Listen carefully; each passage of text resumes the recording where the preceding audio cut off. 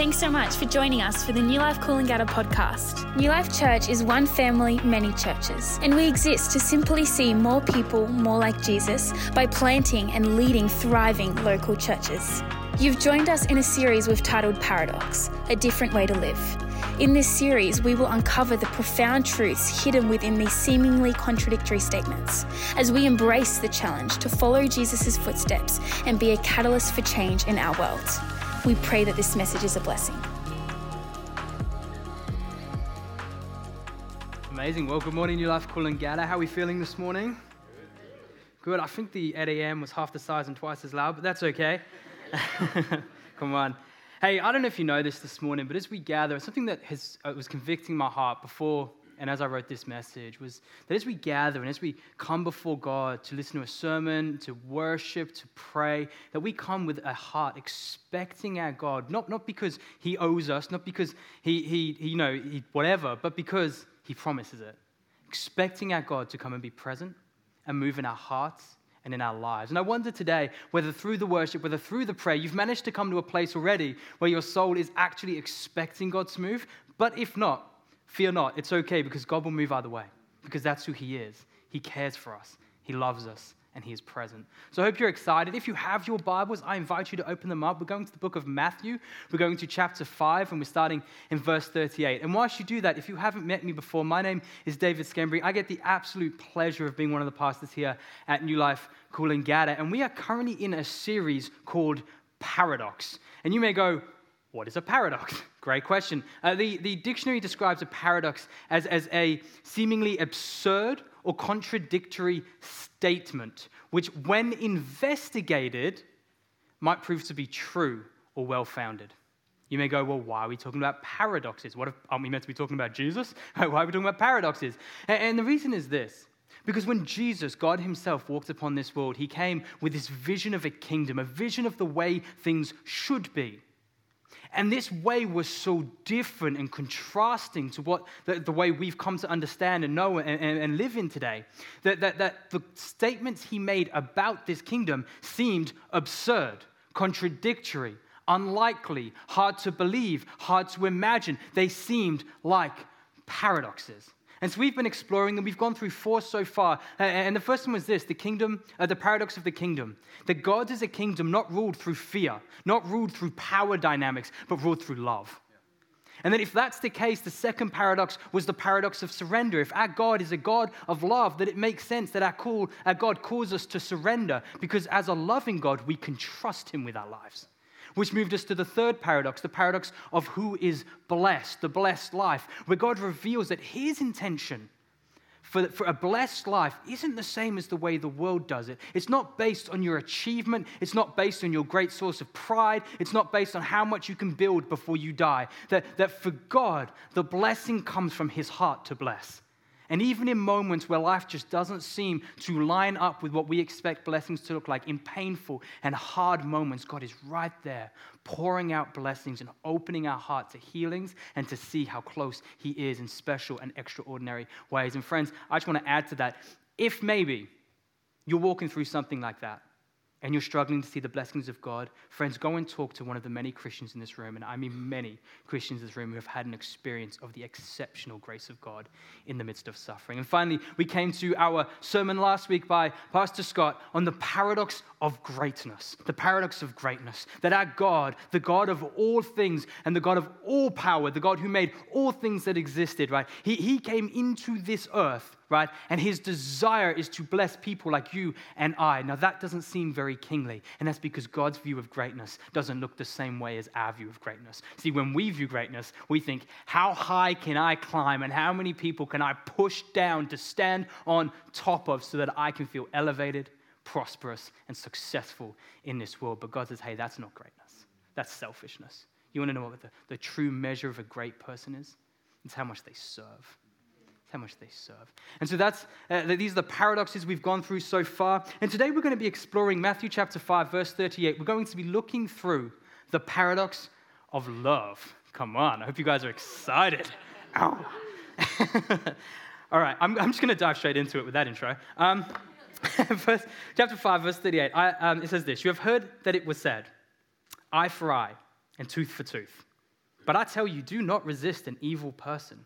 If anyone slaps you on the right cheek, turn them the other cheek also. And if anyone wants to sue you and take your shirt, hand over your coat as well. If anyone forces you to go 1 mile, go with them 2 miles. Give to the one who asks you, and do not turn away from the one who wants to borrow from you. You have heard that it was said, love your neighbor and hate your enemy.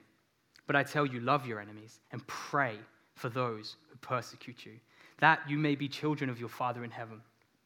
He causes his sun to rise on the evil and the good. He sends his rain on the righteous and the unrighteous. If you love those who love you, what reward will you get? Are not even the tax collectors doing that? And if you greet only your own people, what are you doing more than others?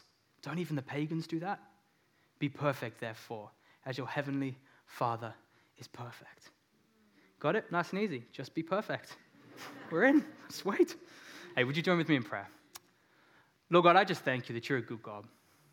And God, as we gather this morning, we're gathering not in fear and not in this sense of, I hope, God, as I come to church this morning, I would just do good enough to make you see me. But we come just in the confidence of what you've promised. We come in the confidence that you love us, that you're present in this room, that it's your scripture, that you're unpacking, that you want us to know more about your kingdom and your love and character towards us, that we may live out of that with a confidence. So I just pray this, my Lord. Would you speak more? And would your words be evident? And God, may we know for sure that what you're building is more beautiful than anything we can build. And may we feel a great sense of gratitude that you invite us to build it with you. Jesus, we love you. And we thank you with the depths of our heart that you love us. In your mighty and perfect name, Jesus, we pray. Amen. Amen. Have you ever had like a great idea, like one of those mind-blowing shower thoughts, like those incredible ideas? Or have you ever had like this moving emotional experience where something so beautiful has happened that all you can think about is how much you want to share it with someone you care about? Anyone in the room had this? Yeah, and then you share it with them, and then they look at you blank-faced. They're like, oh, is that all? And you're like, gutted, right? You know what I'm saying? When I first started dating Ella, she naturally found out what my favorite movie was. Those conversations do come up. And before I tell you what my favorite my favorite movie is, I want to point something out because I've spoken about musicals a lot, and I want to really make it clear, I don't love musicals. I actually strongly dislike musicals. When I was a kid, my sisters made me watch High School Musical every day, 3 times a week for I don't even know how long. I have 3 sisters. I was outnumbered. I hate musicals. I find them cheesy. I thought The Greatest Showman was boring. Don't judge me. And I will never watch Sound of Music. I'm just putting it out there. It's dreadful. Oh, come on. But there are a couple of musicals that are so fantastic, so well written, so brilliant, that I can't help but like them. And it just so happens that one of these musicals just so happens to also be my favorite movie of all time. Now, this is called, and I was corrected between the service, and I'm probably still going to say it wrong because it's French and I'm not, but it's Les Miserables. Dang, I got it wrong again. What is it? And there's no B? Well, anyway, Ella always calls it Let's Get Miserable, and I think that works pretty well too. Now, here's the thing. In mine and Ella's relationship, Ella's kind of the stay strong and be a strong human kind of person, and I'm kind of like the feely, kind of like emotional kind of person. That's how we balance quite well. And one of her amazing qualities is even if she thinks it's going to suck, out of love, she'll still give something a go and get excited to do something because I like it. And so she comes up to me and she goes, why don't we watch that movie, whatever it's called? And why don't we sit down and give it a go? And in my heart, I went, oh, I love this movie.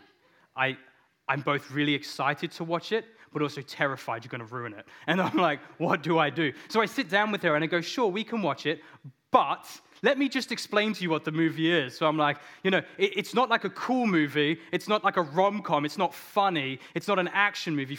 Ella, I'm preaching to you about this movie.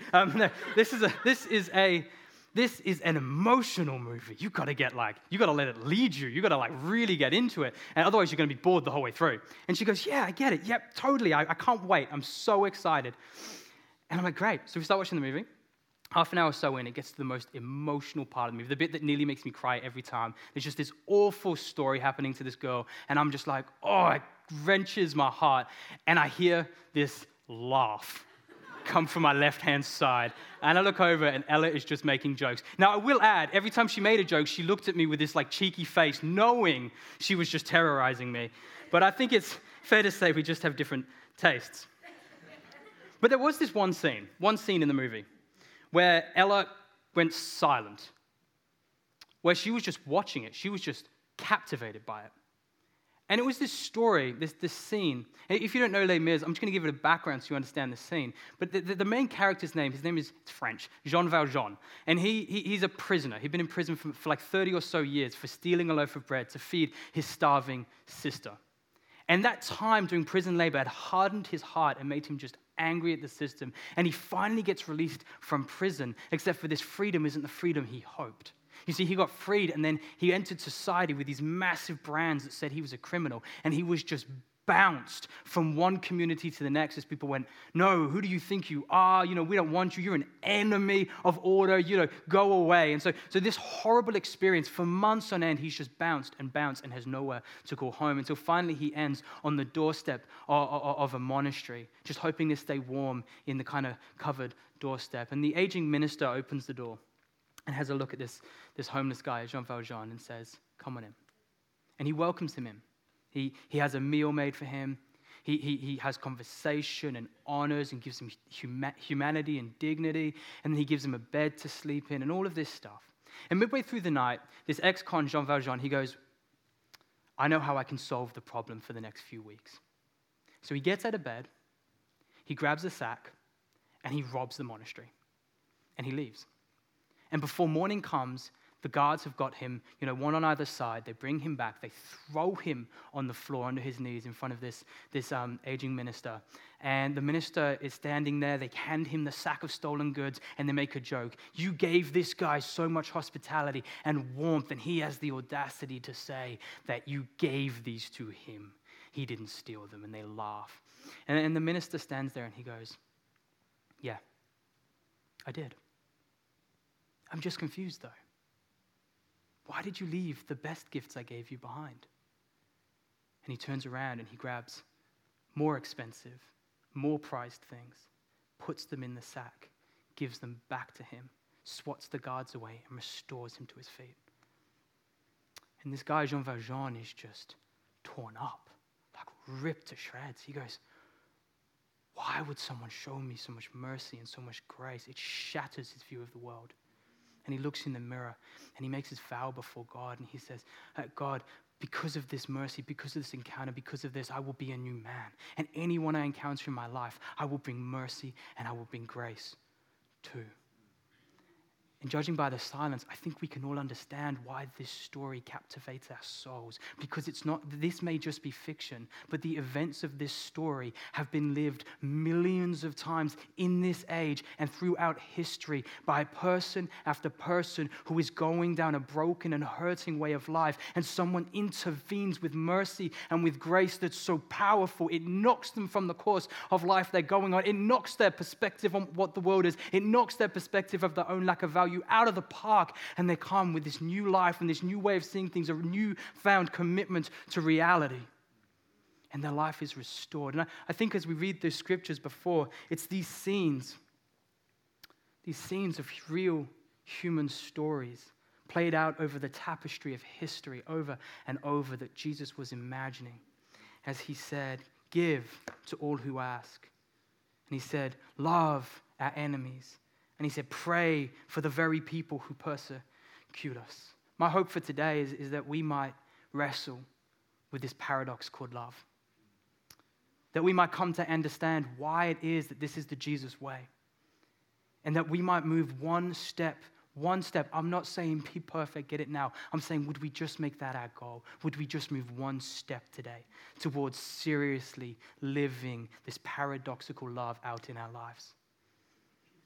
Matthew chapter 5, verse 38, it says this, you have heard that it was said, eye for eye and tooth for tooth, but I tell you, do not resist an evil person. Matthew 5:43, you have heard that it was said, love your neighbor and hate your enemy, but I tell you, love your neighbors and pray for those who persecute you. So here we have Jesus.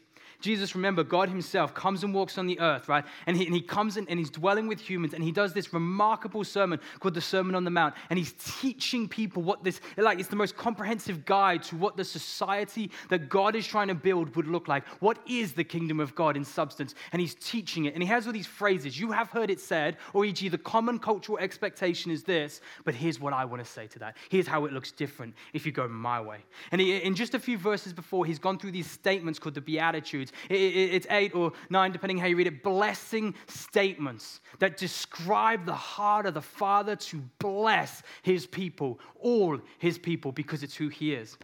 And then getting further and getting to this point, Jesus takes logic we would all agree with, right? Love your neighbors and hate your enemies. And he makes it make no sense.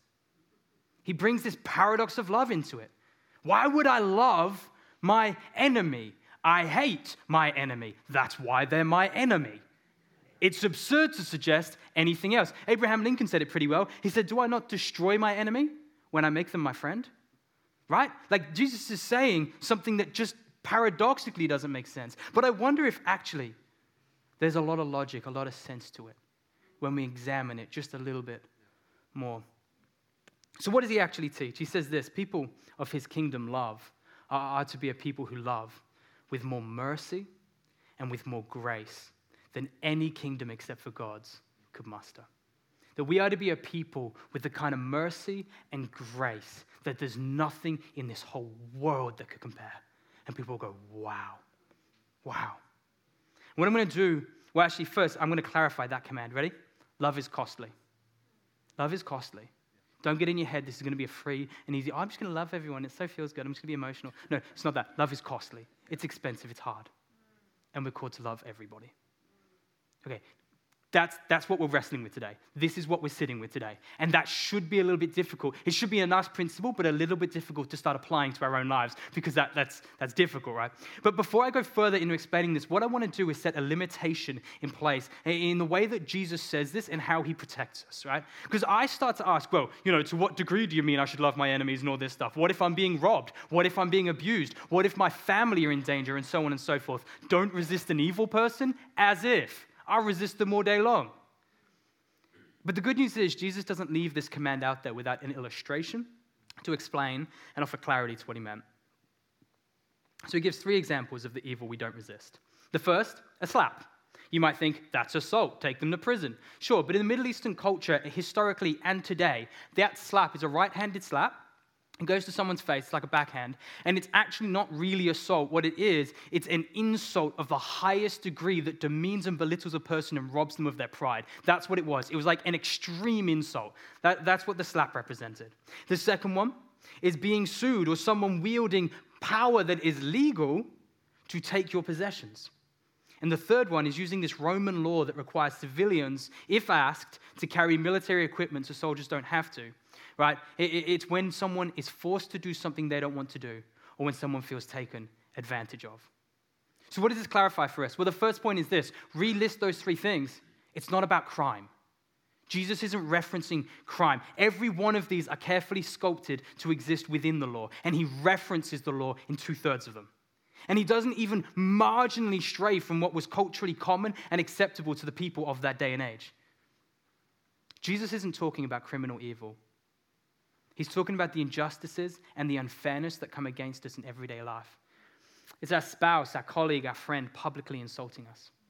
How do we handle that? It's when we make a mistake and someone leverages that mistake to get an unjust level of compensation at our expense. It's when our boss asks us to do something we don't want to do, and technically it's not in our contract, but they have the right to ask for it, but we just don't want to do it. It's a bit humiliating. I don't have to clean the whole office.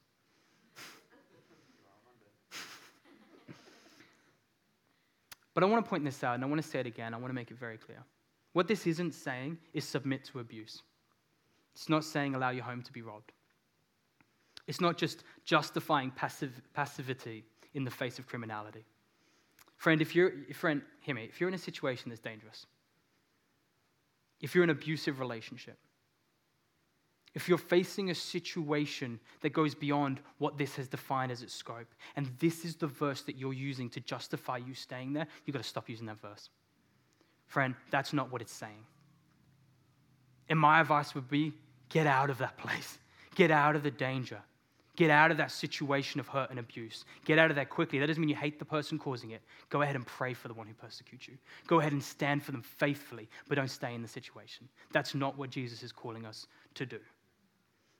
At its core, what it's doing is he's inviting us to reflect on how we respond interpersonally in moments of ordinary, legal, and yet still awfully painful offense, injustice, and unfairness. So to what degree does Jesus invite us to love beyond reason and grievance in ordinary, everyday, day-to-day encounters, starting with this afternoon, or how we do coffee after this, all the way to tomorrow when we go back to work, and then Friday ends, and then we're back to the weekend, every day, ordinary, day-to-day things. And the problem is, if we view this in one of two ways, we actually rob it of its application to us. We go, if this is justifying me staying in abusive situations, staying in painful situations, if I take this too far, then I'm not where God wants me to be, because that's not what he's saying. And if I view it as taken too far and I'm not living in there, I say, well, this scripture just applies to those people. But when we understand this is talking about how I interact with people who I encounter every single day, multiple times a day, we suddenly have to go, drats. I have to listen, don't I? This one's about me. This one's about how I live. It's a simple reality. Love is costly, and we're to love everybody.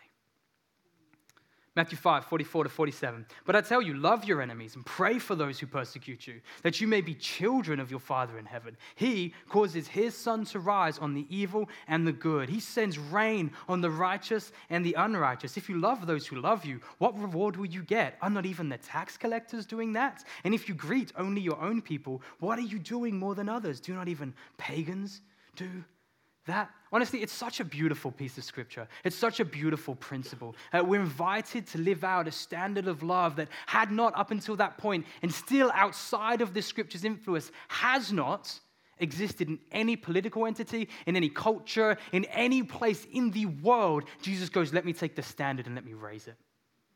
It's so beautiful, in fact, that Gandhi is quoted saying it a whole bunch of times, saying this is a beautiful scripture. And that's powerful. It's a vision that has inspired thinkers and lawmakers and culture builders. It's a teaching that has inspired individuals in their interpersonal relationships for millennia. So we go, cool, I agree. Sweet, done. What do I do with it? How do I do it? How do we begin to painfully give more than is required? How do we combat the entitlement of our souls through acts of abundant love? And how do we do this for everyone, even those really difficult people? Well, my question to you would be this. Well, what's holding you back? Seriously, think about it. Internally process it. Friends, this teaching, preaching, this isn't about you guys spectating me talk about Scripture. This is about us gathering around Scripture and discerning what it's saying to us. So what's holding you back, right? It's so vital we know. I know for myself, as I reflected, I had these 3 objections that came up, and I wonder if they might relate to you as well. Oftentimes in the moment, I don't think that person deserves it. Oh, they don't deserve it. Other times I go, I just don't know if it's worth it. It's going to cost me quite a lot, you know. I don't know if it's worth it. And the third one I go is, I don't know if I need to do it. Like, there's so many other Christians. There's so many churches. Like, do I need to be the one doing it? Anyone else? Just me? Right? Each of these statements of fear, each of these are statements of fear and doubt. And each of them are addressed in Scripture. And if we listen and we choose to trust what God tells us, we actually have the power to begin to identify not only what areas we need to bring into alignment with God's words, but also how we can experience his healing. So how does Scripture respond? I'm just going to list them, and then we're going to break them down. So first, when we don't think the person deserves it, Scripture responds by saying humans are more valuable than we could tend to believe.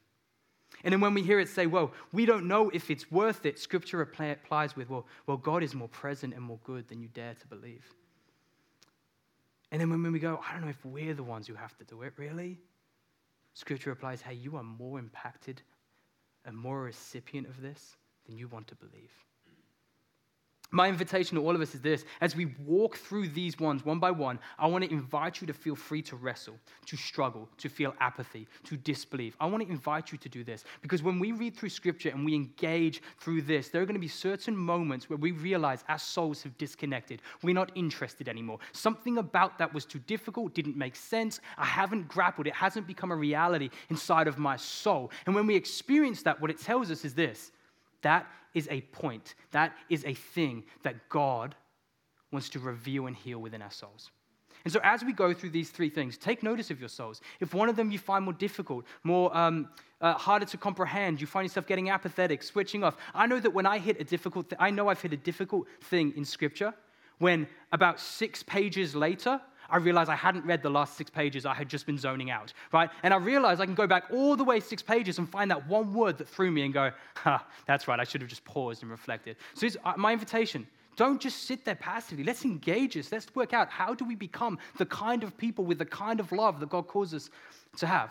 So the first one, humans are more valuable than we tend to believe. Genesis chapter 1, first chapter in the Bible, verse 27 says this: so God created mankind in his own image. In the image of God, he crafted them. Male and female, he created them. Romans 3:23 says this: for all have sinned and fallen short of the glory of God. And Ephesians 6:12 says, for our struggle is not against flesh and blood, but against the rulers, against the authorities, against the powers of this dark world, and against the spiritual forces of evil in the heavenly realm. So what's it saying? In short, humans are inherently designed by God as valuable.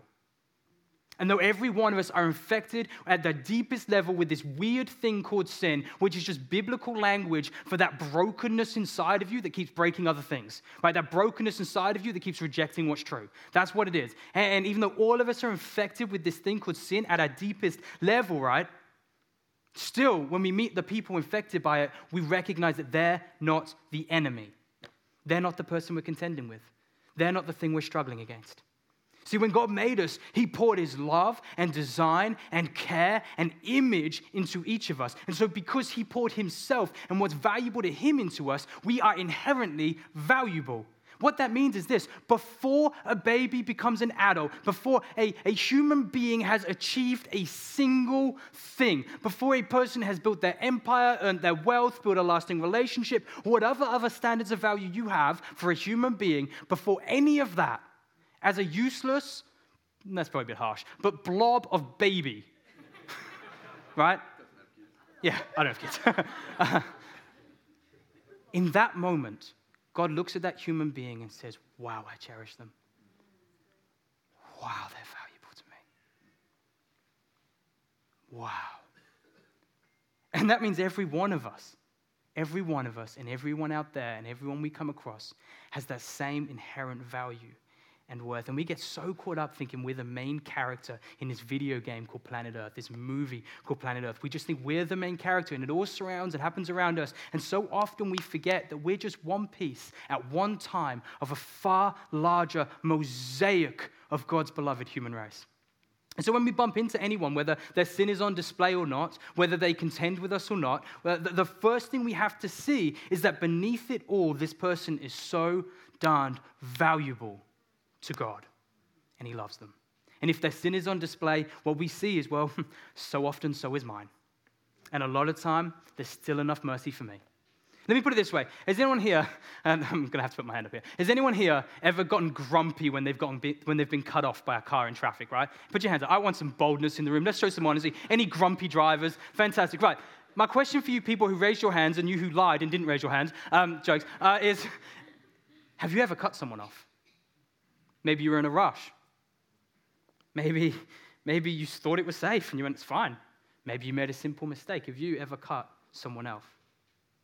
It's real easy to be aggrieved before you realize that generally you're as often on the side of the problem as you are on the side of the victim. You know, we see snapshots of people's lives and we make entire judgments on their inherent worth. And you know, that person, no matter who they are, how difficult or annoying or selfish or how much history you have with them, they are not the enemy. We do not wrestle with flesh and blood. There are spiritual forces and there is a nature called sin. That's what we're wrestling against.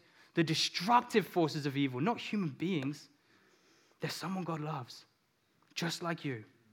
So when the first objection, the first doubt comes up, well, this person isn't worth the effort of love, we got to remember that the Bible in no way agrees with that statement. It gives us no room to believe that.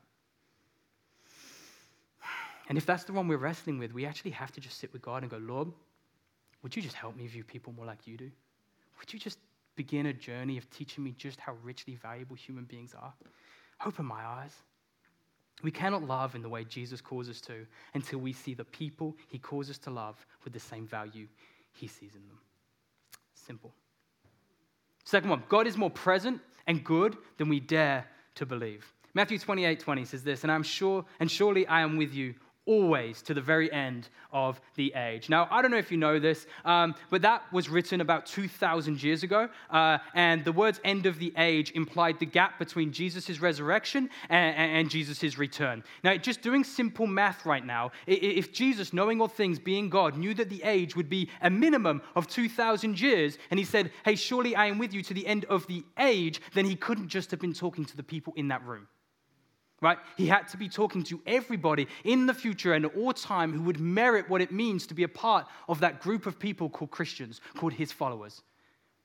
Well, what does it mean? It means very simply this. You know that you haven't got it all together. There's a deep brokenness inside of you. You know Jesus is good and his love extends before you, and you trust that he can save you even though you bring nothing to it. That's it. You can do that, then you will know for a fact that this verse applies to you. What does it say? I am with you always to the very end of the age. Ephesians 2:4-7 says this, but because of his great love for us, God, so anything we're about to read, whatever we're about to read, why does he do it? Has he got an agenda? Yes, he does. What's the agenda? His great love for us. His great love for us. God, who is rich in mercy, made us alive with Christ, even when we were dead in transgressions. It is by grace you have been saved, and God raised us up with Christ and seated us with him in the heavenly realms in Christ Jesus. In order, right? You go, well, why did he do that? In order that in the coming ages, he might show, he might make known, he might reveal the incomparable riches of his grace expressed in kindness to us in Christ Jesus. Friends, do you know that our God is busting to show kindness to you? Show kindness to you. This isn't about him meeting some idea of justice. He looks at you and says, I want you to know I am kind. And that doesn't mean you get the red Ferrari, because I'm telling you this right now, you couldn't afford the insurance on it. Because at the end of the day, getting everything we think we want generally doesn't help. But what God knows is what we need, and he actually cares enough to bless us with it. It's that simple. Okay, so maybe humans are valuable enough. Maybe I'm just coming to this place where I'm asking, I get it, they're good, they're great, but I just don't know if it's worth it. It sounds expensive to me. How much good would it really do? And this is something we've got to clear up in our hearts and minds. Because before we can love in a way that imitates the mercy and grace Jesus calls us to, we have to get a clear sense of what Jesus was even doing on the mountain preaching. What was he building? And what Jesus was building was a kingdom. A culture, a society, a vision of how life should be done. And what does the scripture reveal about what that kingdom is? Does it say that this is a kingdom where evil people should thrive? Doesn't it say don't resist an evil person? Is it one where God's good people are oppressed and persecuted? Jesus talks a bunch about that. Are these the types of society Jesus is fighting to build? No.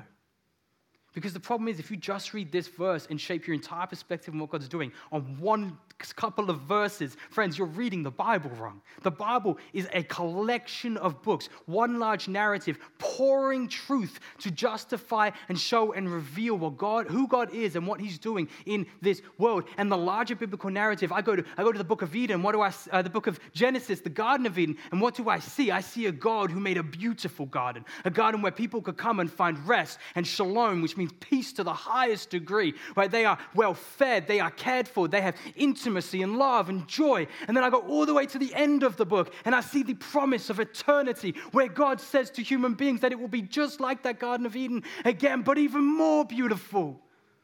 And we will have peace again, and every tear will be wiped away, and we will be perfected. And there will be healing to our broken hearts because it was never the way God intended it to be. And I read that and I go, well, how could I possibly accuse God of desiring anything less than a beautiful kingdom? A beautiful kingdom, a kingdom of peace. A kingdom where God breaks the cycle of violence. where we value other people enough and know the taint of sin enough to show far more mercy than the people around us deserve.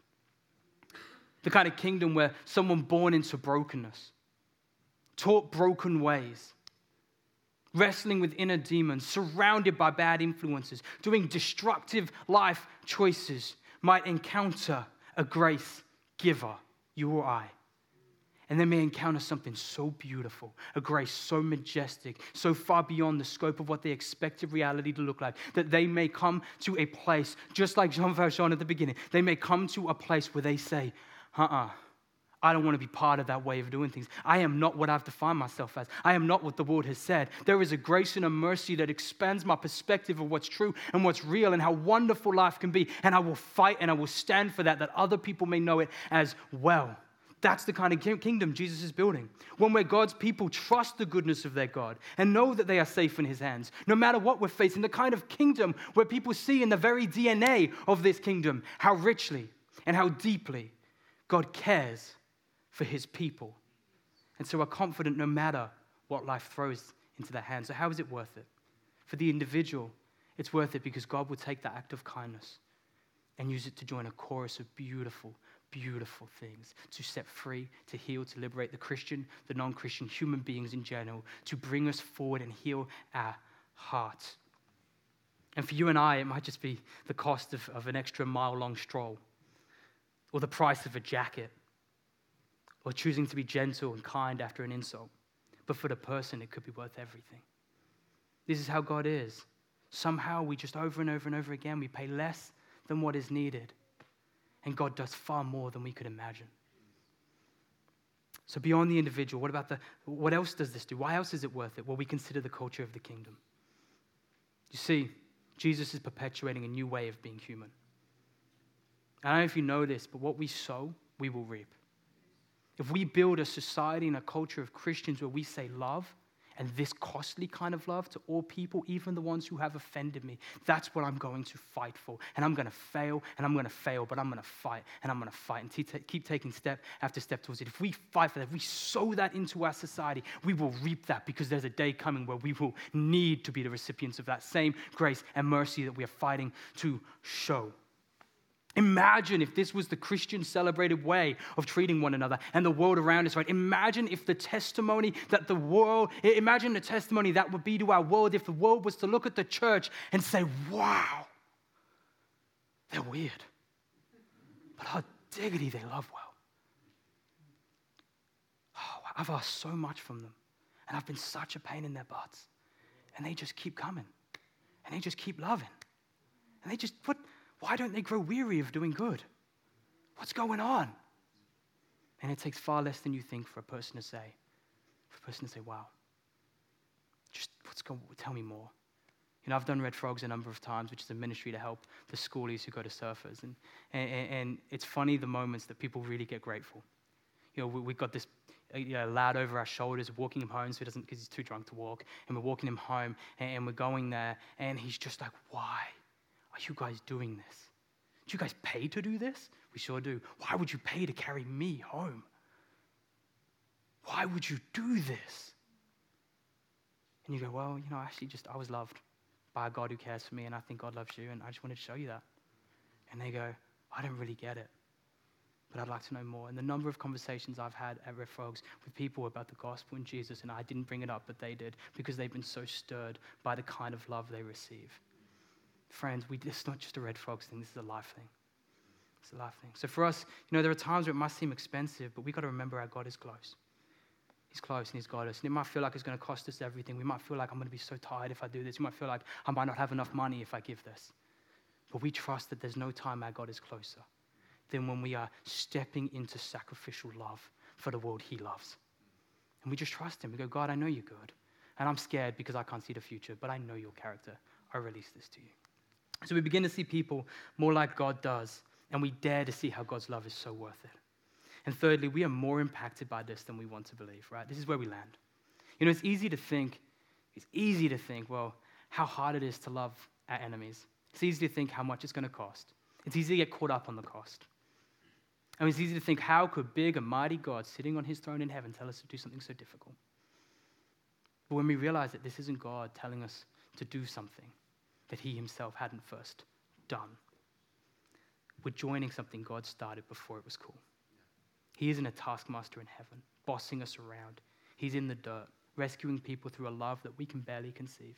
Check out Romans chapter 5, verse 7 to 10. It says this: very rarely will anybody die for a righteous person. Though for a good person, someone might possibly dare to die. But God demonstrates his own love for us in this, that in the midst of, that while we were still sinners, Christ died for us. Since we've now been justified by his blood, how much more shall we be saved from God's wrath through him? For if while we were God's enemies, we were reconciled to him through the death of his son, how much more, having been reconciled, shall we be saved through his life? Vision is great, human value beautiful, but the only reason we would take a call like this seriously is because we've tasted it ourselves. We've seen its beauty. The only reason we would ask, do I really have to do it? Is because to us it's a totally separate thing and we can't conceive of why it relates to us. When we realize it's not, do I really have to do it? It's, I'm already in the middle of it. I'm already receiving this. I have a God in heaven who sees and knows me and cares for me, not because I'm ticking boxes and checking righteous and religious ideas, but because he loves me. You know, back in 2011, I was dragged into a church begrudgingly. Dragged. I mean, I didn't want to be there. My parents, family, friends were going, and my parents said, you're going. And I said, I don't think I am. And my parents did that, you know, that look they do. And parents do, not my specific ones. And they said, you're going. And I went, oh, okay, I guess I am. And so I go to church. Now, I didn't like the idea of God. I came from a broken home. I come from abuse from my father. I come from a destructive background. I thought, if God's real, why would I want anything to do with him? Why would he let me suffer that way? I didn't go to that church service looking for God. And he didn't meet me there, soften my heart, and wash over me because I was there looking for him and I had made up everything I'd ever done wrong. I entered that place very much an enemy of his, from my perspective. Very much guilty of sin. Very much self-absorbed and having some form of theistic entitlement. God owed me. And yet still in the midst of that, he did come to me. And he loved me. I remember just standing there and I was just looking. It wasn't even the message. It was just like the act of worship. And I looked around and I remember God saying, I just remember this moment where, God, these people look really normal and they're actually worshiping you. Are you real? Like, are you real? And he didn't know audible moment. Like, it wasn't a majestic or miraculous thing from an external perspective, but he stepped in. He was aware of me. He washed over me with his love. I didn't have answers to all my questions, but I had peace. I just knew it. He was real. And he saved me, and he gave me more than I even knew to ask for, which a decade and a bit later, I'm still unraveling. He invited me into a family, called me a son, said I was welcome, undid the depths of sin and shame that I didn't even know I had, but was weighing me down. And he's done it over and over again, revealing his love and his mercy and his kindness over and over again in very non-Hollywood ways for the years since. And friend, it was no different for you. Were you raised in a Christian home? You knew your Christian values. You knew the memory verse from each week at Sunday school. You knew the laws you had to keep. But on the inside, you knew you were failing. You felt that shame, that you weren't living up to what God was calling you to. Or maybe you lived out in the world and you had never even heard the law of God or the goodness of God. It seemed absurd to you, but somehow in the midst of your sin and in the midst of your brokenness, you encountered God. Not because you met a checklist, made peace, and made friends, but while you were still his enemy, while you were still sinning, every one of us, that's when he intervened. The call to love our enemies, to love in crazily and costly ways. And it's personal to every single one of us. Because this love that seems wild, absurd, and even reckless is a love we have been given freely by God. You see, Jesus, he lived out every part of this sermon because he believed in this kingdom. His vision of a kingdom where violence and brokenness don't beget a cycle of vengeance and woundedness. A kingdom where all people, diverse, disagreeing, broken in various ways, can come together, reconcile, and find healing in Him. A vision where we can give more mercy and more grace to one another than we ever thought we could afford. And we can find ourselves like His children, carrying His culture, His DNA, His image in the way we live. People will look to the way we love and say, wow, that looks a lot like God. Wow, I want to know more about that. This is the kind of kingdom Jesus is building. And you and I, we're welcome here. Though we all fail at this standard every single day, why are we welcome then? Because Jesus doesn't fail. Because Jesus died on a cross. He laid His life down. So that even whilst we sinned against Him, even while we were still opposing Him, even today, Christians in the room, as we continue at times to be filled with that sense of sinfulness, that desire for things that God isn't for, because let's put away the facade and the fake image and the masks we put on, blah, blah, blah. We're all struggling. And we all feel like we're just not doing it right, because we're not. But a day is coming when all will be put right. And God's intention for us and for who we are and for who we will be restored. And in the meantime, we just go, God, I'm in. You've loved me. You still love me. Right now, an enemy of you, I'm literally making myself as though I was an enemy of you. I'm still sinning against you, and what I see is an outstretched arm, a hand with a hole in it, a hole pierced that He may go on a cross, die for my sins. And that arm, it grabs me, it pulls me out of the mud. And that's true of me and that's true of you. And that is what we get to stand on today as Christian believers and say, my God is better than I deserve, better than I could conceive, and He has so much more goodness to reveal to me. Lord, thank you. So we're going to pray.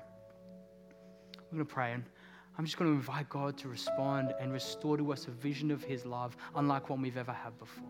Would you join with me? Lord God, I thank you for your kindness.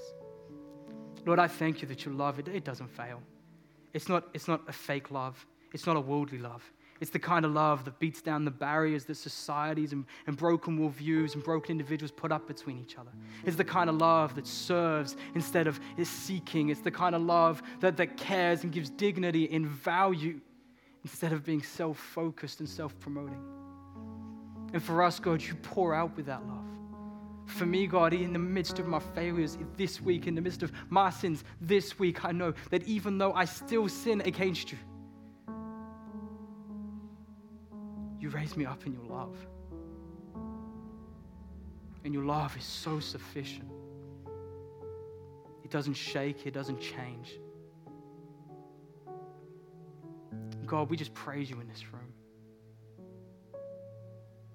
Lord, would you come fill us with a real sense of what it is to be your beloved people? Maybe in this room you've not heard this gospel before. Maybe in this room you don't know this Jesus. Maybe in this room you're hearing about the kind of love a Father in heaven could have, and you're going, wait, I don't have to do anything. This is free. My God wants me saved. He's not tricking or testing. He just wants me. All eyes are closed and all heads bowed. I'm just going to invite you, raise your hand if today you want to make a decision to either give your life to Jesus for the first time and say, yeah, I'm in, I want that. Or maybe you've been on that before, you've walked away and you want to return. And so I'm just going to give space. Just go ahead and raise your hand. All eyes will be closed, all heads will be bowed. I've just got myself and a member of the ministry team looking out. And if that's you today, I want to invite you, just raise up your hand, make that decision.